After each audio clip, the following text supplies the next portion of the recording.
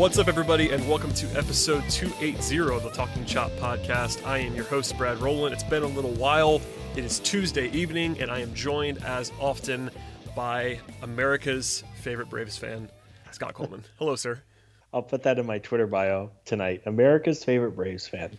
Listen, that's what you are.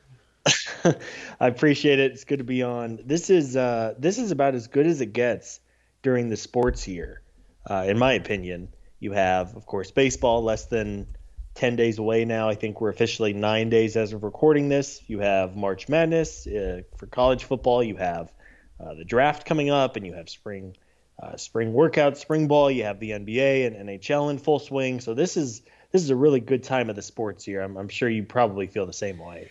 Absolutely. It's been real busy in the basketball universe, but the Braves are ramping up too, and we're getting there. I know I've admitted this before on the podcast. I'm not the biggest spring training guy in the world. I got to be honest. I do pay attention, but not in the way that some do. Like there's lots of live tweeting going on right now, and I can't do it for spring training. I appreciate everyone's efforts though. Honestly, yeah. It's helping me follow along if nothing else. You know, we'll be at work and like people are like talking about pitch approach in the sixth inning of the Braves game, and it's like, all right, well, I appreciate this, guys. You're helping me get my prep done for the podcast. Yeah, no, I learned, like you said, I the extent of my following, unless it's like a weekend where the game is on MLB Network or something, I kind of follow along through people who live tweet it. So yes, I appreciate it. People will say, oh, that was a good, he was down 0-2 and then he came back to get a double in the gap. That's good to know. But I'm with you. I think for spring training for me, it's really just have everyone shake off the rust, stay healthy. Thankfully, the Braves, I'm knocking on wood. So far, the Braves have had a very healthy spring, and you just hope that they're able to finish up this last week and shift to the regular season here. Yeah, so I got a couple questions about like why we haven't done more on the spring training, and that's really the reason. Like I think it matters on some level, but I think it's very often overblown, like especially the numbers and how guys look, it definitely matters, but that kind of explains it. So people that were asking that either in the comments or on Twitter, that is sort of the explanation. I will say before we dive into the main event on this podcast, which is the lineup preview, there's a couple of position battles going on, bullpen stuff. Still about a week left in spring training. The Braves open 9 days from now as we're talking. But the latest roster projections from Dave O'Brien and Mark Bowman have been out the last couple of days. There's a few battles going on. One at the end of the bullpen, and then one in the utility spots, basically on the bench. Obviously, we've done previews on both the bullpen and the bench already. If you want to listen to those, if you missed those, they're definitely still available and largely relevant. Not all the way through, but most of them. But it seems like, and maybe you can correct me if you disagree with me, Scott, but it seems like Jake Lamb and Ender Inciarte are considered to be relative locks for the bench, and then you figure obviously one more catcher, whether it's Contreras or Jackson, and then you have these last two spots. And recently, Adrianza has come on. He's been incredible in the spring to the point where the guys are talking about him like he's not a lock, but is leaning towards he's going to make the team. You have Camargo, you have Kipnis. Do you have any thoughts on where they should go here or what they're actually going to do? Because I think we're all kind of guessing what they're going to do, but where would you be right now on the bench if you had a choice? Yeah, I think because obviously we've talked about Ender ad nauseum on this podcast, but because he is owed real money, like I saw a couple folks going back and forth this past week about, well, they could just release him or whatever, but one, they don't exactly have great other options, and two, you don't know that Christian Pache is going to just set the world on fire, and inevitably there's going to be an injury of some kind for one of the outfielders. So I'm with you. I'd probably put Ender at the top of the list for those reasons. And then Jake Lamb has not had the best spring. Not that you want to evaluate 30 or 40 plate appearances for a guy who's been around the big leagues for 5 or 6 years now, but I think because he does bring an element of left-handed power, potentially off the bench. He's also, of course, plays third base, which looking at the Braves roster, there's really two spots in the order where you have a little bit of a question mark or even a big question mark. So I think those two are for sure in there. And it'll be interesting to see what they do with backup catcher. There's been, of course, Alex Jackson has been presumed the front runner, though Mark Bowman, friend of the program, wrote this week that maybe the Braves consider carrying William Contreras for the first month while there's no minor league season. let him sit with Travis d'Arnaud every day, learn at the big league level. He's not going to play every other night, but maybe 2 or 3 starts. Have Contreras up for the first month and then reevaluate. If you want to send him down to the minors, he's probably going to get a little better seasoning in Atlanta with d'Arnaud than he would be playing at the alternate site. So I think those 2, I guess, and then of course you have to have a backup catcher of some kind. Though because Travis d'Arnaud is playing most every night, at least to begin the year, I don't think it's as big of a decision as what some have made it out to be. Yeah, it matters, and I think it's really weird with the lack of AAA early in the year to where like maybe you just want Contreras to play a little bit, which is a little bit strange. But I don't really have a huge thought either way there. Like I can see both sides. I think Contreras, everyone agrees Contreras is the more interesting prospect between him and Jackson. It's just whether sort of a philosophical approach thing, and if he can't play anywhere else, you might as well have him in the big league club is kind of where I would come down on that if it doesn't really matter and have impact. But anyway, there's that stuff. And by the way, Jake Lamb had a good day today. I know, before that he had been getting, there's lots of rumblings that I know I would say on Twitter, people have not been thrilled with Jake Lamb, but he had a double and a home run today, so maybe that helps him. And I think even with that, the way that the B guys were talking was that he was kind of a lock anyway, so I'm sure that helps to cement him. And I think he actually is the only one that has some guaranteed money as well. That also matters on some level here. So. Sure. Yeah, I think that's probably going to be the case. Adrianza, if he makes it, you're choosing between Camargo, Kipnis. I know Sandoval is like a thing, but I can't imagine him carrying Sandoval at this point. I'll be pretty surprised if that happens. Yeah. Do you have Camargo versus Kipnis thoughts? I mean, I don't know at this point. Camargo's so weird. If you carry Adrianza, I think it probably helps Jason Kipnis more than Camargo, because then Camargo is, his role at that point is like the backup shortstop and backup third baseman. There's not a real clear path to Camargo being anything other than just a pinch hitter. Well, and the theory with Camargo is that maybe he's your backup shortstop, but if you keep Adrianza, that doesn't. Right. That's kind of his only. Not only.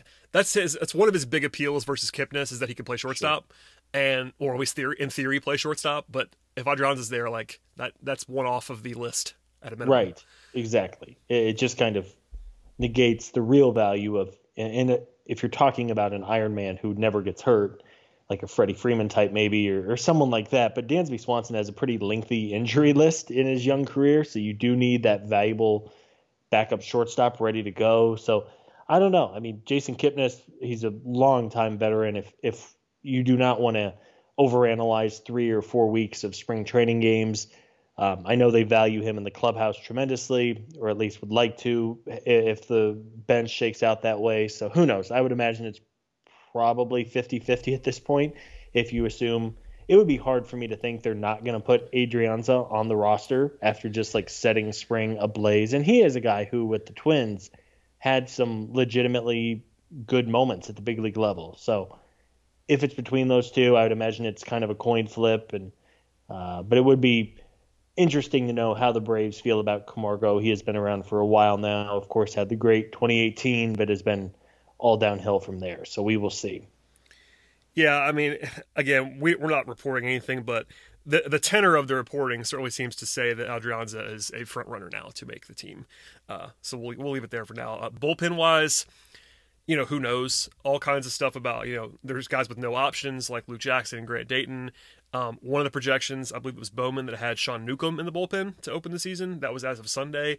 And DOB had Nate Jones in the bullpen. So there's obviously some uncertainty at the end of the bullpen. The one thing that was interesting to me is that Bowman has now written twice in the last few days that the Braves are expected to carry an 8-man bullpen, even at the beginning of the year when they don't need a 5th starter, which is interesting to me, because that means there's one less spot. There was potential to have 9, but now I guess they're not going to do that. And also, Josh Tomlin's in the lock category.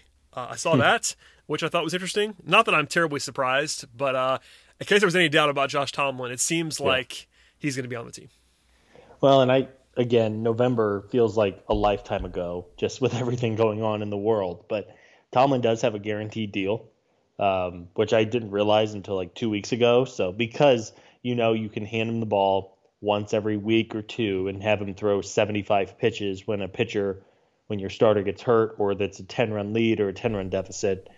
I guess he's a lock. He is not sexy. he did serve in a couple of higher leverage roles at points last year, even in the shortened 60-game season. But I would sure think and honestly hope that he will be the eighth man in the bullpen and just kind of eat innings. The Braves clearly value him, and he does do some good work. Of course, Kyle Wright and Ian Anderson last year at different times credited Tomlin for the work he had done with them. So they value him in that bullpen as the last man off the bench. And I guess if you're talking about the 26th man on your roster, it's not the end of the world.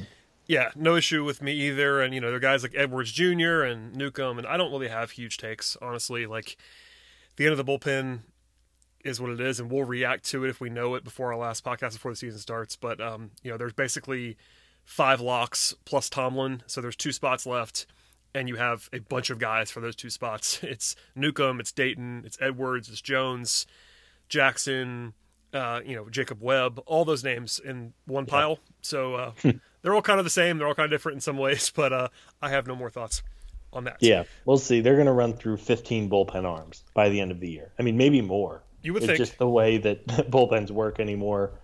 You have a couple of guys who are absolute locks. They're going to have their roles as long as they're healthy. But yeah, we're going to be talking about a whole lot of different options, and we'll see where they go over the next week. Absolutely. All right. With all that out of the way, we will get to the lineup preview in a moment. But first, let's take a break to hear from our sponsors. Support for this show comes from Sylvan Learning. As a parent, you want your child to have every opportunity. But giving them the tools they need to tackle every challenge, that takes a team. Now more than ever, educational support tailored exactly to what your child needs can make all the difference. That's why parents have trusted Sylvan Learning for 45 years as the ultimate teammate in their child's educational journey, instilling in them a love for learning and a passion for reaching the next level. And Sylvan's Insight Assessment can identify gaps in learning and areas that could be of concern for your child. It's a 360-degree view into your child's learning that you can't find anywhere else, and helps ensure that your child didn't miss something in school that might put them at a disadvantage in the future. And right now, it's the best price of the year at $29. Go to sylvan29.com to learn more and get your child's assessment for only $29. That's SYLVAN 29.com. All right, Scott, let us dive in to the lineup, our final positional preview. We do have one more podcast coming with some predictions. We're trying to have a 3-man group with Eric joining us to get our final takes off next week. But for now, the lineup is the last thing, and the lineup was awesome last year. We discussed this a lot on this podcast, but I want to start off before we get to the players for this year is just talk about how good the lineup was last year for a second. They finished 2020 4th in baseball in Fangraphs WAR as a position player group, which is obviously excellent. They were number 1 in offensive WAR by Fangraphs. They were number 2 in runs, number 2 in home runs, number 3 WRC plus, number 1 in WOBA, number 1 in OBP, tied for 1st in slugging. So you can't ask for much more than that, quite obviously. And they also, with that as a backdrop, they're projected to be 6th in Fangraphs WAR by position players this year, which is still really, really good. And broadly speaking, there's a few guys that you would expect to be a little worse. This is not shit on any of these guys, but I think Freddie Freeman is probably going to be a little worse than he was last year because he was so good. How dare you? He obviously could be that. He could do that again. I'm not saying he couldn't, but as a projection, he probably is not going to be quite that good on a per game basis. Save for Marcell Ozuna, who was incredible last season. And Travis d'Arnaud, I think, is the other guy that I think you can't necessarily project to be quite as good. On the flip side, Ronald Acuna, you would think would be probably better because he did not have the greatest batting average. He missed some games, all that. He's an MVP. He's obviously an MVP candidate. Ozzy Albies played half the season and was not great when he played. Those are 2 guys who should be better. And then maybe even Austin Riley, you would hope would be better than he was a year ago. And even the non-Ronald Acuna center field time, Ronnie played about half the games last year in center, but when it was Ender, it was pretty ugly. So there are moments, there are places in the lineup to be better, places in the lineup to be worse. I guess before we dive in, Scott, how do you feel about this group? Because it's pretty good. We can all agree on that, I think. Yeah, there's a ton to like. Of course, you're talking about such a good group at the top with Acuna. Presumably, it seems like Ozzie Albies will probably bat second, at least to begin the year. Of course, these things are flexible, but when you're talking about a top four of Acuna, Ozzie, Freddie, and Ozuna, I mean, that's as good as it gets in baseball. I'm with you. Travis d'Arnaud was out of his mind last year, and really he's been out of his mind since he went to Tampa Bay in 2019. I think it's inevitable there's going to be some regression there for a couple of reasons. One, you talk about catching in the Atlanta Summers. I've talked about this before. There is a reason the Braves always carry two pretty good catchers on their roster. It is impossible to expect a catcher to hold up over a full year while catching in the middle of an Atlanta summer. It's just brutal on your body, physically, mentally. And as good as he was last year, he had like a BABIP above 400, if memory serves. It was very, very high. He did hit the ball hard, which of course leads to a higher batting average on balls in play. But I think he's going to come back to earth a little bit. And then Dansby Swanson is a little bit of a wild card in the fact that we kind of now know that when Dansby is healthy, he's a genuinely good hitter. Yep. But that has not been the case over a full 162 game season yet. We got teased last year. He was healthy, 60 games, even though he is a little bit of a roller coaster where he's on hot and cold stretches. Dansby can be very good. He can also be, you snap your fingers and suddenly there's an injury. We saw in 2019, it looked like he was finally about to break out. Of course, I don't even remember what kind of injury he had. He was never really the same in the second half. So this group as a whole could be very, very good. And you just hope, as we said, we hope for healthy years out of the big six, I guess we'll call them. And then there's some real upside with Riley and Pache at the bottom. Yeah. So I think I said it a second ago, but the Braves are projected 6th in Fangraphs WAR for the position players. And that's in Major League Baseball, not just the National League. So that's obviously a pretty lofty number. And number 1 in the NL East in position player WAR, which I agree with. I think the Braves do have the best lineup in the division. That definitely matters, and we discussed the division ad nauseum in the last podcast with Joe Lucia and I. But I guess we'll dive in now to like position by position, just kind of quickly. We'll obviously not spend as much time on like Freddie Freeman because he's really good, and that's pretty obvious. But d'Arnaud, let's start catcher first. d'Arnaud is the headliner there, and we both just talked about him, but just for some numbers from last year. He slugged .533 and had a 144 WRC plus. So when we both say that he's due for some regression, it doesn't mean that he's going to be bad. It's that he's not going to be, Johnny Bench, basically. That's what he was last season, which is fine. And it was 44 games. That's actually a lot. 60-game season. He was a top 5 catcher in baseball last year by most metrics. This year, the Braves are projected to be 13th as a position group at catcher. But that is with 2.2 WAR for d'Arnaud and 0.0 for everybody else. So if it's just d'Arnaud, he'd be a lot higher. It's just that the Braves, the young guys behind him have no depth, like in terms of like sample size to be banking on. It is reasonable to me that the Braves might have some problems with either Jackson or Contreras. Contreras is obviously really talented, but you can't assume those guys are going to be any good this year. Quite frankly, you're really wrapped up in d'Arnaud being good, and if he's good, then there's no problem, and he's going to play more than you might expect. But there's going to be, a quarter of the games or more that he doesn't play, and that does matter as well. He hasn't been incredibly durable in his career necessarily, and they kind of need him to be, honestly. Yeah. So I'm going to throw one more thing at you, and then let you respond. This is his projected line by Fangraphs: 442 plate appearances, 262. 324 and 441, so about a 760 OPS. That is notably better than his career numbers, and that would definitely be a better than average line for a catcher. Does that strike you as appropriate? Is it low? Like, how do you kind of feel about d'Arnaud heading into the season? Because he's tough to project, honestly. He really is. Yeah, he is.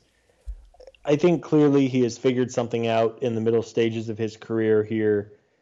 His career numbers are being dragged down considerably by the first couple of years when he was with the Mets and just wasn't healthy. But yeah, I think his career WRC plus now sits at 101. I would probably take the over on that. Actually, I would pretty comfortably take the over on that. I was looking at his numbers with Tampa Bay when he had his mini breakout in 2019. Had like a 118 WRC plus, which is very good for a catcher, especially considering the the landscape of catching around big league baseball. So nobody in there can realistically expect him to be just like this godly offensive figure as he was last year. He was a Silver Slugger winner, better than the likes of JT Realmuto and Yasmani Grandal. But clearly he has figured something out. He worked well with the Braves last year. He's hits the ball incredibly hard. If you look at his batted ball profile on Baseball Savant, he does everything you want from a hitter in terms of exit velocity and hard hit rate. He elevates the ball, which of course is important the way the ball carries now. So I think he's going to have another good year, maybe not quite all-star level Travis d'Arnaud as we saw last year, but even if, as you just said, even if he regresses just a little bit, the Braves are in good hands. Yeah, I think if he is healthy, or at least relatively so, I have no concerns. Like even if when he regresses a little bit, he should be an average or better catcher. My only concern is what happens if when he's not playing and or when or if he gets hurt. Because I just don't know. Like I'm pretty confident that Alex Jackson is not going to be very good if he plays. With all due respect to Alex Jackson, he's not going to hit. I don't think there's no evidence that he's going to be able to hit. So if that's, I would think, maybe even assume that if d'Arnaud got hurt, they would go to Contreras every day or close to it. Not every day, but as the primary guy. Would you agree with that? Because I think he just has so much more talent that I'd be surprised if they didn't do that if there was a reason to. Yeah, I think so. I think Contreras, obviously you would prefer that he plays another full year close to it in the minors. But I think if d'Arnaud was seriously injured, for 3 weeks or something, a month. Yeah, if it's going to be for a couple weeks, then yes, Contreras and Jackson, you just hope that they do okay. If it was a serious injury, I think they would almost have to look for exterior help. But obviously, that's impossible to project. Yeah, that all sounds right. So I think both of us we're feeling pretty good about catcher, above average. I think 13th in projections might be low as long as d'Arnaud is healthy, but I also get it because the backups are non-entities at this moment in time in the major leagues. Okay, first base should be an easy one, Scott. Freddie Freeman, reigning MVP. The Braves are projected, and not a surprising twist whatsoever, number one in baseball at first base, and by a lot, because Freddie is the best first baseman in the league.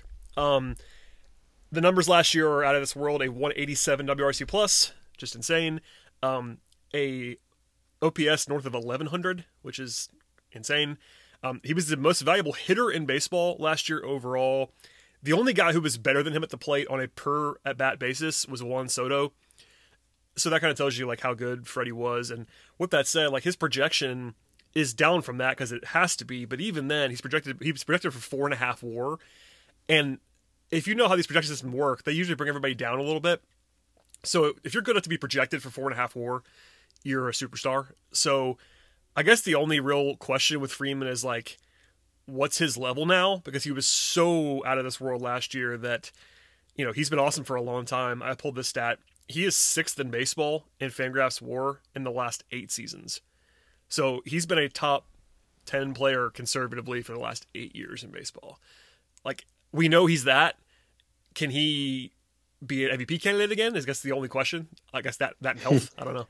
So you're not worried about his 150 batting average this spring? I absolutely do not care. I guess I knew that because somebody mentioned it the other day. Like Freddie's struggling. I saw a headline. I was like, you know what? You remember this is the other thing about last season. Freddie had COVID and arrived like on opening day with like no ramp up at all. Yeah, and granted, he was pretty bad for like 2 weeks, and then he was God after that. But it's no. Long and short of it, Scott, I'm not concerned about Freddie Freeman's spring training. Spring training. Yeah, at this point, Freddie Freeman, certified superstar. Maybe he's not quite the same MVP out of his mind that he was last summer for 2 months, but there's nothing here to suggest that he's going the wrong way by any means. He is such a complete hitter. He's really almost kind of emerged into a Chipper Jones in the sense that he really doesn't have any flaw or weakness at the plate. He doesn't strike out a ton. I believe last summer he had more walks than strikeouts. He has power to all fields. He doesn't get pull happy. He doesn't always try to go the other way. I mean, he's just a remarkable hitter.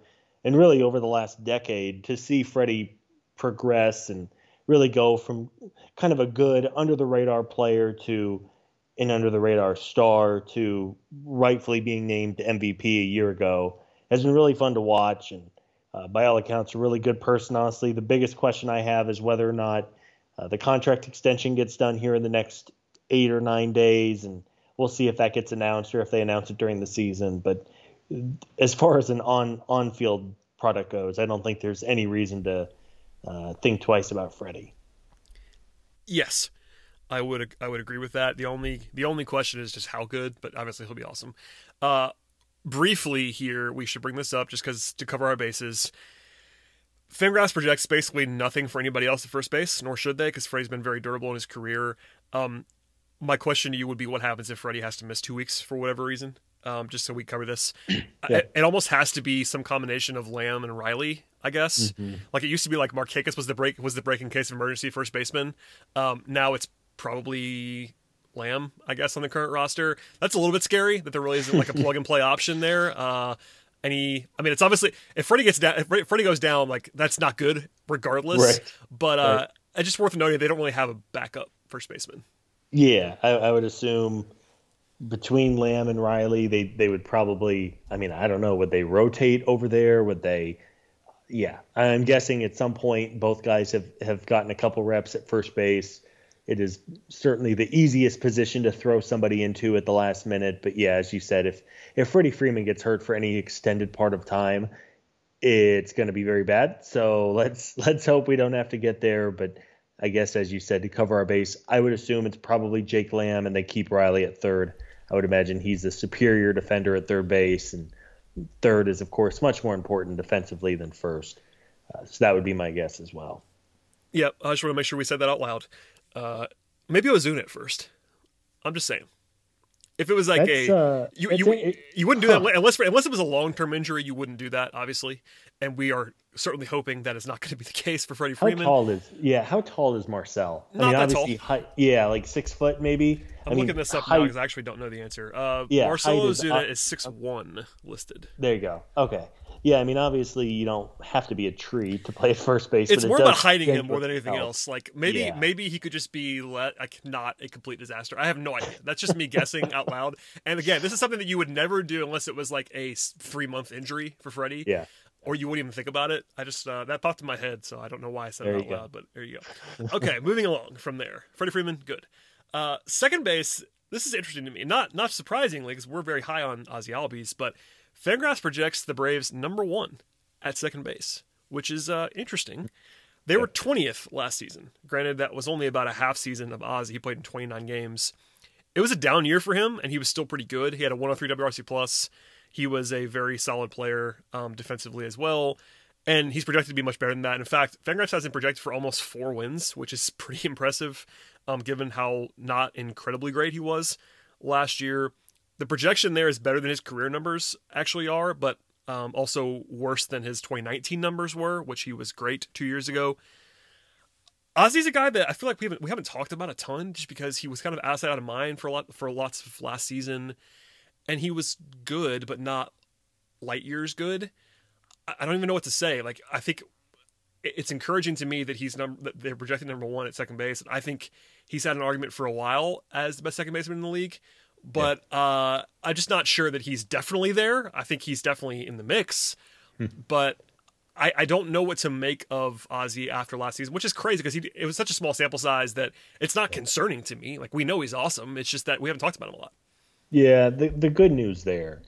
I remember doing a podcast with you at some point. I think it was maybe middle of August, where I was like legitimately angry about how the Braves were handling Ozzie, and he was just going up there swinging a wet noodle. He had no strength in that wrist, and it was to the point it's like they're going to ruin this poor kid's career by playing him through this stupid wrist injury. And we see it because they've done that with other talented young players before.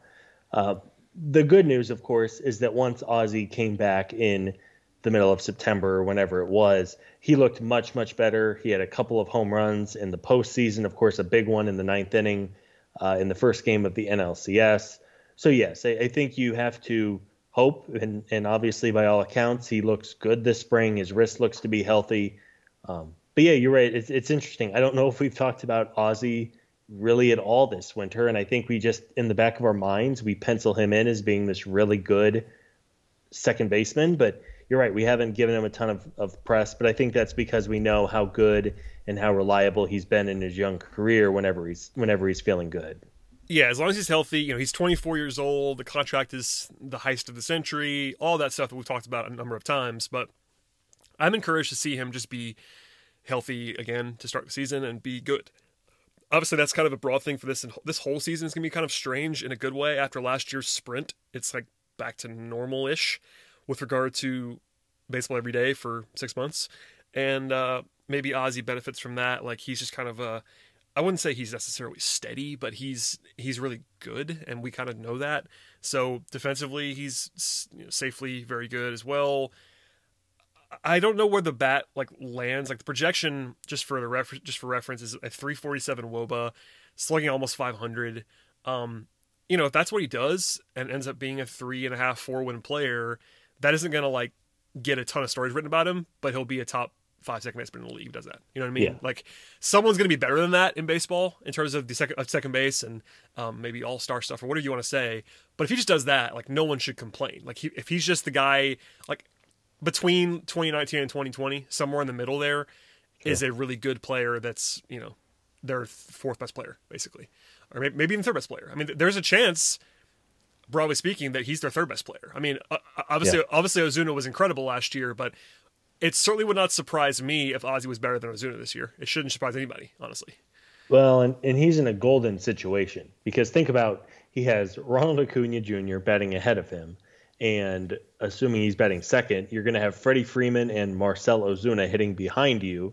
I mean, he is going to get a ton of stuff to hit. Yep.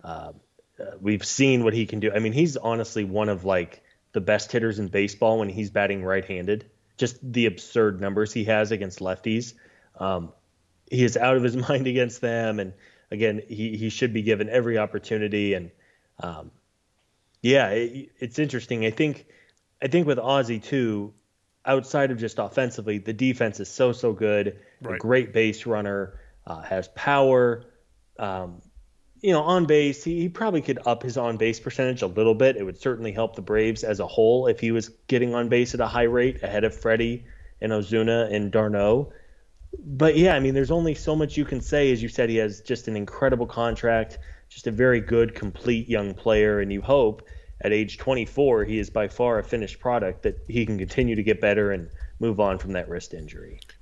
Yeah. So, 24-year-old star level shortstop. Sorry, star level second base. That was a Freudian slip because I still believe. I was going to say, I still believe. That's you speaking it to existence. We did this a few weeks ago. We were kind of joking, and I was leaning into it a little bit on Twitter, but about what if Dansby got hurt, what would happen? And Ooh. Just saying, Ozzy to shortstop. The dream lives. Okay, that was my obligatory mention of Ozzy playing shortstop. In fact, let's go to shortstop. Dansby Swanson is the incumbent starter. The Braves were 7th last season at shortstop in Fangraphs WAR. They're projected 20th, so that tells you that the numbers don't necessarily buy Dansby as being great, although they still think he's going to be solid. So last year, he was awesome, honestly, kind of sneakily even better than I remembered him being. Not that we didn't know he was good, but he had a 116 WRC plus and was worth 1.9 Fangraphs WAR in 60 games. That's very, very good. He had a career high strikeout rate, but was career best in slugging, second best in OBP, and the projections haven't taken a slight step back from that, actually only being worth 2 WAR for the season after basically being worth that last year. That wouldn't be a mess, in my view. If you, I think I've said this exact thing before, I know you have as well, if Dansby's just a 2-win player, that's not bad, but no one will be excited about it. So it's kind of that middle ground where I can't tell you that's going to be a disaster if he just lives up to that projection. But if he does that, you'll definitely hear a round or 3 or 12 of, is Dansby the guy at shortstop long term? So it's kind of it's a double-edged sword. He's got to be not quite what he was last year, because if he's capable of doing that for sure. But if he's just an above-average starter, we'll probably be okay with it. But there's this notion that he's not living up to his potential, I guess. I don't know. He's always such a weird player, but last year he was good. I want to make sure that we know that he was legitimately good last year. Yeah, I mean, you look at his numbers, he was on pace to be a 5 WAR shortstop. I mean, those don't grow on trees, and they don't grow on trees, especially when they're making their second year of arbitration money, right? I don't know what to expect with Dansby. As we said a little earlier, when he's healthy, I think we feel pretty good about him. I think he could be a 5 WAR shortstop, and this is, of course, on the better end of expectations or projections. But I think if he can stay healthy and do what he did last year, he's going to be a 4 to 5 win shortstop, no problem. And I think then you can probably count on him to be the Braves' shortstop of the future. I think then he would have shown that once he can avoid injury, he's that guy. But again, he's never done it over a full year before. And I know Dansby defenders and I have gone back and forth a little bit. And the reason that these projection models aren't super high on him is, yes, he had a great 2 months last year. He had a great 2.5 months in 2019. We just don't know. And he's been streaky by nature. We've all seen it. He has stretches where he gets 3 hits every night, and then he'll go 3 weeks and go 2 for 50. And we're like, oh my goodness, is he ever going to get a hit again? That's just the way some hitters are. They're incredibly streaky. Marcell Ozuna historically has kind of been the same way, though he was not that case last year. But yeah, big year for Dansby. 2 years from becoming a free agent. So, of course, I'm sure that's starting to creep into his mind a little bit as well. But yes, a big year for him. And if he's batting sixth more times than not, he's going to have 1.5 million opportunities to break a game open with all the good hitters in front of him. A very important player for the Braves, and let's hope Dansby can stay healthy. Yeah, so optimistically, he's gotten better in 4 consecutive seasons. So you can't assume linear growth for the rest of his career.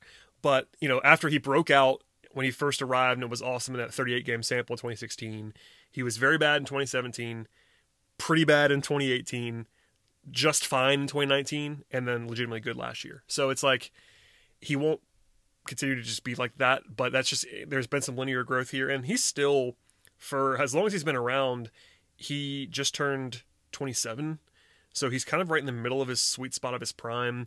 The durability thing is a question mark. Like, he's not been incredibly injury prone, but he's played 144, 136, and then 127 before last year. Now, he did play every game last season and actually led the major leagues in at bats. Not plate appearances, but at bats. So he was on the field a lot, which is good. That was a good stepping stone for him to be durable, to be out there every day. I'm sure he won't play all 162 this year, but it'd be good to see him put together 150 games of solid consistency in terms of baseball. But I'm with you. I think there's always going to be a streaky element with him. It's just kind of managing what that looks like. Well, and they don't need Dansby to be a star, which is good. I think that's a very real thing that young players, particularly ones who are taken number 1 overall, and he had that weird, he was drafted and then traded, and of course he went to Vandy, and is from the Atlanta area. I mean, there's a lot of expectations and pressure that comes with that, and being able to slot in a little bit lower in the order, hopefully, again, I'm repeating myself, but man, if he can just avoid the injury bug, he's always had, whenever he has been hurt, it's been just kind of a random mishmash of things. It's not like he consistently has a bad oblique or he has bad ankles or something like that. It's just kind of been a weird variety of sorts, and hopefully, fingers crossed, he can give the Braves, as you said, even if he's just an above average, good, steady shortstop. He plays great defense, good base runner, great athlete. If he can provide some pop in the middle of the order, it'd be a big, big boost. Yeah, that's probably enough on Dansby, but he's a pivot point, to be sure. I think he's not the biggest X factor, which we can litigate later on, but he is one of them in terms of upside with the lineup, because if he's just solid, it's totally fine. But we saw last year what he's capable of in a smaller sample, so we'll see. The next one that I want to get to is third base, and this is the single biggest question mark. There are other question marks too, but last season, the Atlanta Braves were dead last in Major League Baseball at third base in terms of Fangraphs WAR. They were worth negative 0.5 Fangraphs WAR. A lot of that's Riley. It wasn't all Riley, but they were really, really bad last year at third base overall. This year, they're projected to be 25th, so it's better than 30th, but that's obviously the worst spot for Atlanta. Well, actually, they're 26th in center field, which we'll get to in a second, but that's more of an interesting one because Pache is going to be a thing. Anyway, that projection of 25th has Riley as the main guy at 500 plate appearances, with Jake Lamb for about 150, and then the rest between Camargo and Adrianza. So there's some noise in there. Riley's projected for 1.2 WAR, which is better than he was last season, but also not particularly good for a semi-full-time starter. He will be 24 in a couple of weeks, but at this moment in time, Riley has a career 87 WRC plus. And for a guy that is billed as a bat first, power bat guy, actually defensively, he's better than I thought he was going to be, but he's not like great either. So he's just got to hit. I mean, we all know that, but he has to hit. He has a career 288 on base percentage. That's tough to live with unless you're just absolutely mashing. And the power is real. We all know that, but he's got to put something together. This is a big year for him. I think we all know that, but this is kind of it for Riley in terms of like, if he's not at least like a 1.5, 2 WAR player this year, like his days as Braves full-time starter are probably over. I mean, it doesn't mean he won't bounce around. I mean, he could be somewhere else and play later. He's still going to be pretty young, but I can't imagine if he struggles mightily again this year that they're just going to let him keep doing this every. Yeah. So for him individually, it's a big season. We all know that, but it's just kind of, that's what it is. It's weird to say this about a guy who will turn 24 years old next week, but you're absolutely right. I mean, he plays at a premium position, especially offensively. And while he has about 500 plate appearances at the big league level under his belt, I know there were some things that he improved upon a year ago. The strikeout rate was cut almost by third, which was great. He did walk a little bit more, but his power went down. If you look at his batted ball stuff, he hit the ball on the ground more often than he did the year before, which is, with his power profile and the way the baseball just flies out of parks, is not a good sign, right? Like, you hit a ball on the ground, your chances of it being a hit are so much less than if you rocket one as a line drive or hit it in the air with his power. So yeah, I have no idea. If you're telling me in a year that we're talking about Austin Riley, who just had a big time 3 WAR season, I wouldn't be surprised. Yep. If we're talking in June about who the Braves are going to pursue at third base at the trade deadline, I wouldn't be surprised either. I mean, I think there's so many ranges and outcomes with Riley.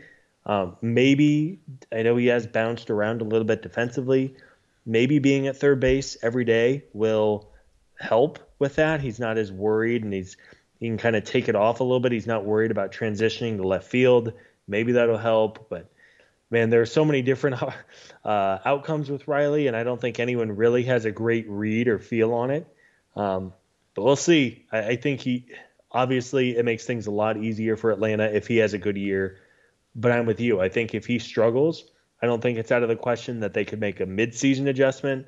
And then, of course, as they do with every player on the roster, I think in a year's time, if he has a bad 2020 or 2021, they will have to make an adjustment. Even though he's only 24, you can't wait around forever when you're in a World Series window.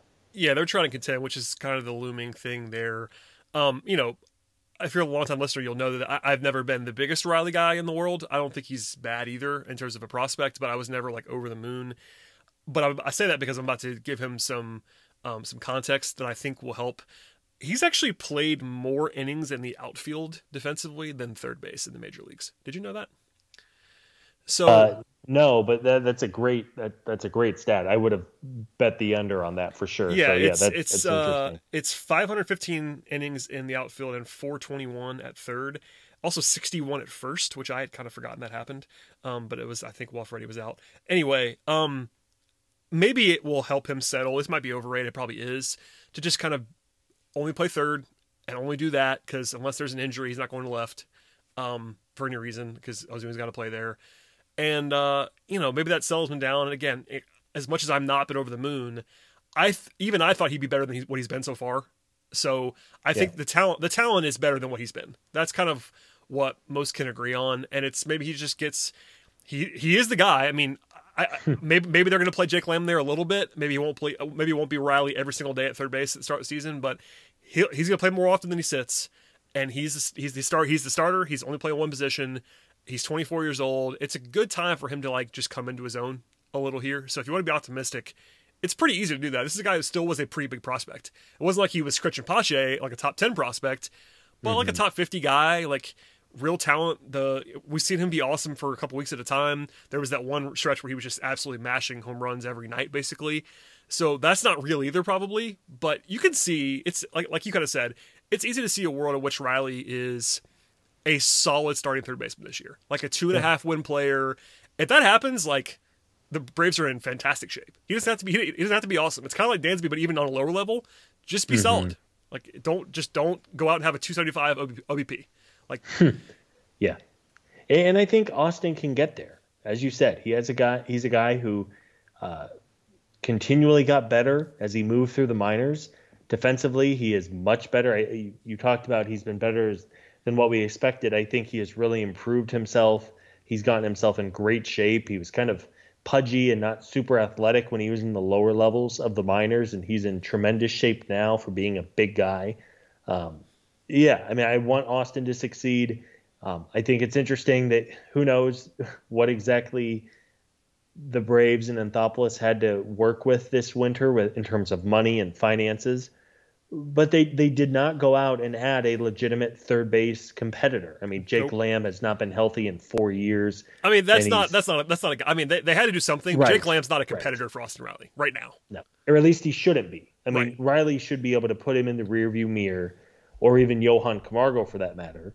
That ship has sailed. I hope that ship has sailed. Honestly, I hope that ship has sailed in terms of like a competition.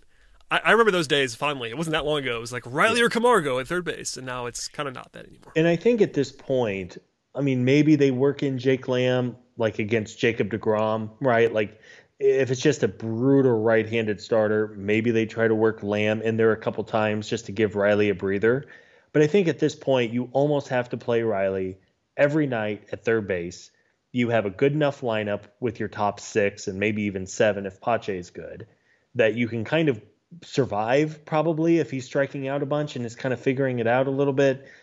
I would be in favor of letting Austin play just about every night the first couple months of the year. And I think by June or July, we should have a pretty good idea of where he is long term.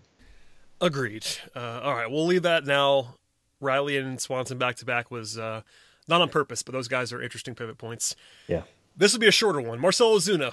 Left field. We discussed him a lot because he just signed the deal, so we spent a full podcast and a half on him. You know, he's projected to be the second best left fielder in baseball by Fangraphs. At the plate, we all know what he is. He probably isn't going to be as good as he was last year because he was unbelievable. But a guy who's always had better batted ball stats than production until last season, and then they matched up. Like he just mashes the ball. His projection is back down. This is funny. Back down to a 877 OPS, which is if he does that. I mean, we said this on the contract podcast, but if he just regresses 10%, it's 15%. He's still awesome and it's worth the contract. You know, the defense is questionable to be sure. We all know that, but I have nothing else to say on Ozuna. Like he's going to be good. Yeah. I just think people have to be realistic with what his expectations are. Because I think, you know, guys like Freeman, he's been around for so long. He's beloved in the fan base. I can see a world in which Ozuna has a slow start and people start turning on him, which is so stupid. But I can see that happening just because it's only 1 year of being like incredible. And I think, you know, the big, you know, the quote unquote big contract, which actually wasn't that big, but you know how this works. Like anytime a guy gets 4 years, sure. If he starts out poorly, people might start whispering a little bit, but I would not worry. I think Ozuna is going to be good. Yeah, I do too. All of his batted ball profile shows he was in the 98th percentile for so many things last year. And he's been a guy really his whole career that he was just hitting the ball really, really hard. He was that guy in Miami. A little bit of a lesser extent in St. Louis, though it doesn't sound like that was the best situation all the way around there if you read between the lines a little bit. And then, of course, we know he went nuclear last year. So I'm with you. I don't see any reason why Ozuna is going to come crashing down. He probably, I'm sorry to say, but probably won't be like the second best hitter in baseball again, like he was the last summer. But he also won Triple Crown. I mean, he was actually a Triple Crown candidate last season, which is insane. He was out of his mind last year. Of course, going to give a million opportunities to drive in runs, considering who's batting ahead of him. But yeah, you just hope that the defense doesn't sting you too much, and it's probably not going to be great, but the bat makes up for it tenfold, as we talked about all off season long. They had to bring in a premier bat to bat cleanup in this order, and I think Marcell is that guy, and you just hope that defense is okay, and you can work around him a little bit in the later innings as well. So I certainly think we'll be in for another good year. Agreed, and we made this point before, but as we go to center field here, part of the theory of Ozuna in left is that you have potentially a Gold Glove level center fielder in Christian Pache, and that's where we'll start here. Pache's bat is up for debate, to be sure, but just for a look behind the scenes on our notes document that Scott and I maintain, I wrote in bold letters, "Good luck projecting this" about center field. Yep. Just because, on one hand, Pache is really talented, top 10 prospect. The defense is going to play up. We kind of have seen that already in the major leagues, and all the pedigree stuff is there. But I quite frankly have no idea if he'll hit or not as a rookie.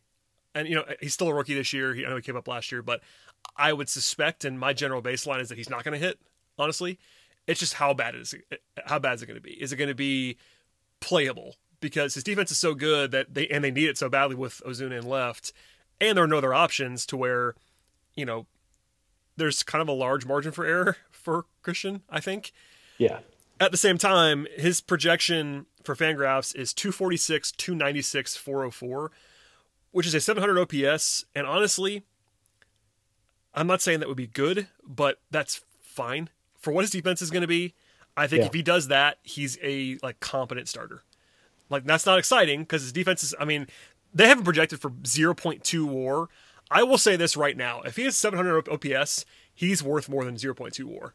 Because Pache's glove in center field is going to be, by all accounts, is going to be big plus at a premium position.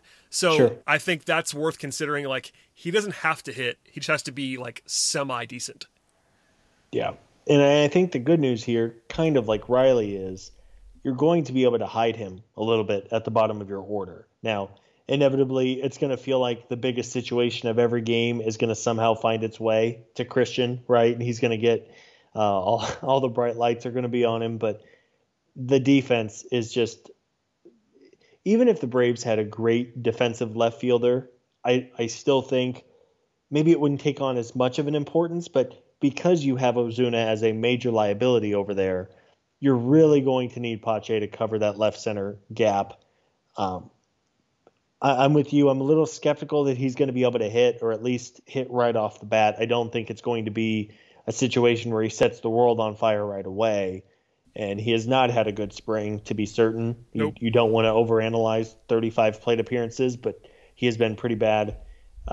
But because defensively, I think it just makes up for so much else. If he's batting eighth, maybe he gets a little bit more to hit batting eighth ahead of the pitcher, assuming they don't throw in the DH at the last second here.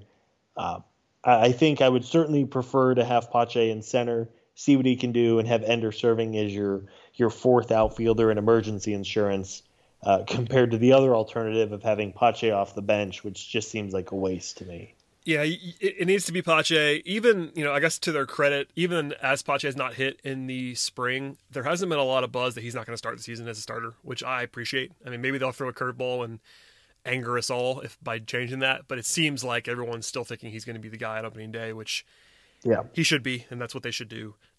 By the way, Ender Inciarte had a 40 WRC plus last season. Granted, it was a small sample size, but man, that was bad. And one more number on Ender, in case people, I know there are still a couple of Ender people out there that I've seen on Twitter. I'm not sure how at this point, but he has an 84 WRC plus in the last 3 seasons. So even if you want to be more charitable, he's not going to be able to hit. And defensively, while Ender used to be awesome and we used to sing his praises regularly, he's maybe better than average at this point still. Maybe. He's not Christian Pache. Christian Pache is supposed to be ridiculous. And we've seen that a little bit. And the one thing I wanted to say about his bat before we move on is that this is a small sample size, I don't want to make too much of it, but I was encouraged on some level that Pache was competitive at the plate in the playoffs. Granted. But he held his own. Yeah, he wasn't great, but he didn't get blown away. And that is a small thing. Again, I probably shouldn't even say this out loud, but it's more narrative-y, but I was encouraged by that. Even so, prospects, especially non-elite hitting prospects, I'm going to assume they're going to be bad at the plate until they're not. So I assume he's not going to be able to hit very well this year. If he does, then that's gravy. But go out there, bring your glove to work, Christian. That's all you need to do is bring your glove to work, shade a little bit to left center, get on base sometimes. It'll be fine. Well, and you have to remember too, with prospects in his situation, he hasn't really seen live pitching in like 20 months. Except for the playoffs. I know he and even then it was 7 games? What did he get in those 7 games? 18 plate appearances or something like that? Not a lot. Yeah. So again, it's not last year was so weird and everybody's playing by the same set of rules. I get it. But I think what I'm getting at is if he doesn't set the world on fire right away, if he's not batting 400 on Memorial Day, you're going to have to be patient with him. Maybe he emerges into a Ronald Acuna clone, but I think ultimately Pache is going to be a big leaguer for a long time because of his glove. And you just kind of hope that he hits enough and provides some power in the bottom of your order because you would like to be in a situation where all of his offense is just kind of gravy or cherry on top of the ice cream. The defense is just otherworldly and at such a valuable position like center field. You just hope that he holds his own and you can't expect anything crazy for him. Yeah. I'm trying to think of how bad it would have to be at the plate for him to stop playing. And for me, it's like, this is too arbitrary, but like somewhere in like the low 600s to OPS. That's how bad it would have to be for him to not play, honestly. I mean, maybe in a larger sample it would be higher than that, but for this year with no backup that scares you, I think there's a lot of leeway there. At least there should be. So we'll see what happens, but hopefully Christian will prove us wrong and he'll hit a little bit, and it'll be not a concern. But still, the Braves are projected, by the way, bottom 5 in center field in the league. And most of that's Pache with a little bit of Ender sprinkled in. So keep your expectations low, I will say, overall. But the glove does help quite a bit. All right. Last position. This is also an easy one. And it is Ronald Acuna Jr. in right field. He's projected. Well, I shouldn't say he. The Braves are projected for 3rd best in the baseball in right field. But that's behind the Dodgers, which is Mookie Betts, and the Nats, which is Juan Soto. So not really a concern to be 3rd. Good company. Yeah. And most of those plate appearances are Ronald. He's projected for 5.3 Fangraphs WAR, which is a lot for a projection because usually there's a pretty middling. Last year he was still really, really good despite having, by all accounts, like not even like an unbelievable year by his standards, which is insane. Like he was tied for 13th in baseball in Fangraphs WAR, and I just said it wasn't a great year. So yeah, MVP candidate for sure. Like doesn't mean he'll win it or even that he'll compete in it, but I think the only debate is like who's better between Ronnie and Freddie, which is not that's a good problem, I think. Yeah, I think when you're talking about just sheer upside, I'm not sure there's a player in Major League Baseball with a higher upside than Ronald Acuna Jr. I mean, do you agree with that? Just with his as a full-time player, as a 5 tool, I do think, and not to do this whole thing again, I think Juan Soto is a better hitter than Ronald Acuna, but Ronald is better at everything else.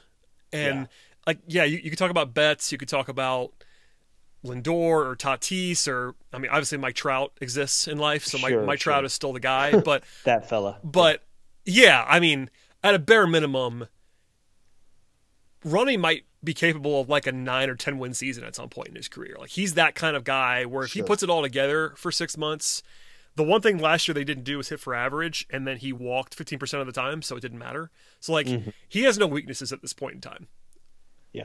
At his age, it's honestly like I laugh because it's just so absurd, but he's scary good in a way that it's like hard to talk about without saying the same thing over and over again. He just doesn't have anything you're worried about, really.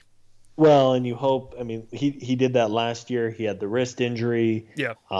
I think it was Jason Stark of ESPN, longtime reporter, reported earlier that the Braves feel really, really good about where Ronnie is at this spring. Sounds like he's dropped about 15 pounds, which would presumably only help him. He's adjusted his swing a little bit. He launched a ball for a home run on the early on the inner half that was always good. He's gotten exposed on the inner half a little bit at times in his career. But yeah, again, the sky is the limit for him. If you're telling me that in 6 months we're going to be talking about him as a runaway MVP candidate, it would not surprise me.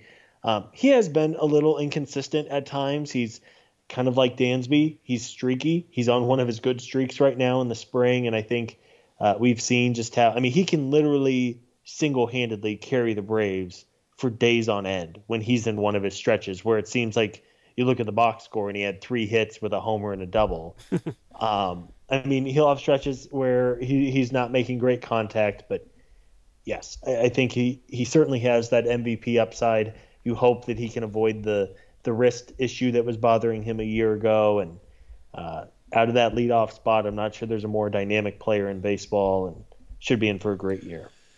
Yeah, it's well said. I mean, to wrap this all up, I think that the lineup is still the strength of the team. Maybe you'll disagree with me, but I doubt that you will. It's still the strength of the team. There's some pivot points here. It's like, are the Braves the best lineup in baseball like they were last year, or at least the top 2 lineup in baseball like they were last year, or do they kind of regress down to the 5 to 10 range? And that's a big swing. They won the division last year because the lineup was awesome and the bullpen was awesome, and that could happen again. And the rotation should be better. All that stuff. We'll do our final predictions next week, but I have no doubt the Braves are going to be good offensively and as an overall positioning player group. The only real question is like whether they're going to be uber elite or just good. Do you have thoughts on where this group actually lands? Like, was last year real to be a top 2 offense in the league? I think it's certainly possible. I mean, there's a wide range, as we've talked about for almost, an hour and a half now. There's a wide range of outcomes with a handful of these guys. But yes, I think this group has the potential to be in the top 3. I mean, is it crazy to say that in a year's time, if this is the best lineup in baseball, is it impossible? No. I mean, there's some really good lineups out there, to be certain. But I do think there's also a little bit of a realistic expectation for some regression from some of these guys. From d'Arnaud, you can't pencil in Marcell Ozuna and Freddie Freeman to just be ungodly again. But even if that does happen and you say, well, yes, but you get a better year out of Ozzy, you get a more consistent year out of Acuna, there's just so much talent in this, and maybe Riley or Pache take a step forward. I think this is easily a top 5 lineup in the game with a lot of upside. That sounds right to me. We did it a little bit earlier, but there are guys who you would think would be, the same or worse, and there are guys that should be, you would think, a little bit better. At the end of the day, you want to avoid injuries. Depth is not a huge strength. I will say that. The bench, as we've discussed numerous times, is not elite, so health is going to be big for this group. But as long as the top 5 or 6 guys are relatively healthy, there are not a lot of concerns with this lineup.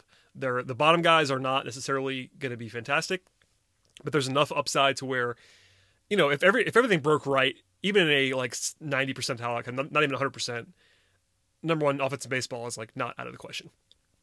More realistically is more like what Fangraphs has, which is 5 or 6 in baseball. Yeah. That's which fine. Should be fine. Yeah, I mean with a rotation that looks good on paper and I guess we'll say the top end of the bullpen that looks pretty good. I think the top 5 anyway. Yeah, right. Looks right. fine. Yeah, I mean that's the thing. Last year, like we've said a number of times, it was the lineup and it was the bullpen, and the rotation was just ghastly for most of the season. You're looking for a more balanced approach between the 3 units this year, as we've all kind of discussed. But I mean, the offense is still the best part of this team, kind of without question. So you're leaning on that. They need it to be good, but it should be. So yeah, that's all we got. We're probably done, I think, on this as we go into the hour and 3-minute mark. Scott, if you have any final thoughts, please share them. If not, if you've written anything, please plug that as well. Tell people where they can find your stuff, as we might have some new listeners closer to the season. So there we go. Plug your stuff. Thanks everybody for tuning in. I hope we really do appreciate you guys sticking with us over the winter months. It's certainly not as fun when you're chasing rumors and hoping for free agent activity, especially the way it worked out with Morton and Smiley early on and then Ozuna at the last minute. But hey, it is what it is. But yes, thanks as always, Brad, for having me on. Be sure to check out the site, talkingchop.com. We'll have daily recaps. I think pretty soon here we're doing the roundtable questions with the entire Talking Chop staff, which are always good. Yep. And then if you want my random musings on Bill Walton getting the last laugh about the Pac-12 and the NCAA tournament, I'm on Twitter at Scott Coleman 55. Scott, the world's #1 Sean Miller enthusiast. Oof. Sacramento Kings fan. What else? I'm an Atlanta Hawks fan. I love my Hawks. Our Hawks. And my Michigan Wolverines. Yeah, big fan. Your Michigan Wolverines. No, it's thanks for doing this, Scott, as always. But yeah, like you said, check out the site, everybody. Also, shouts to the Road to Atlanta guys who've been recording pretty regularly the last couple of weeks. So Eric, Garav, Matt, Garrett, everybody that's on that podcast feed. It's in this feed, so you probably have already seen it. If not, listen to those shows. Those guys teach us stuff about minor league stuff. Neither one of us are minor league experts. Those guys actually are. So if you want the whole mix of all of that, check out all of our podcasts, or at least download them if you'd like to do all of that. Subscribe, rate, review, tell your friends, follow Scott, follow me if you'd like to, follow Talking Chop. We'll see you all next time.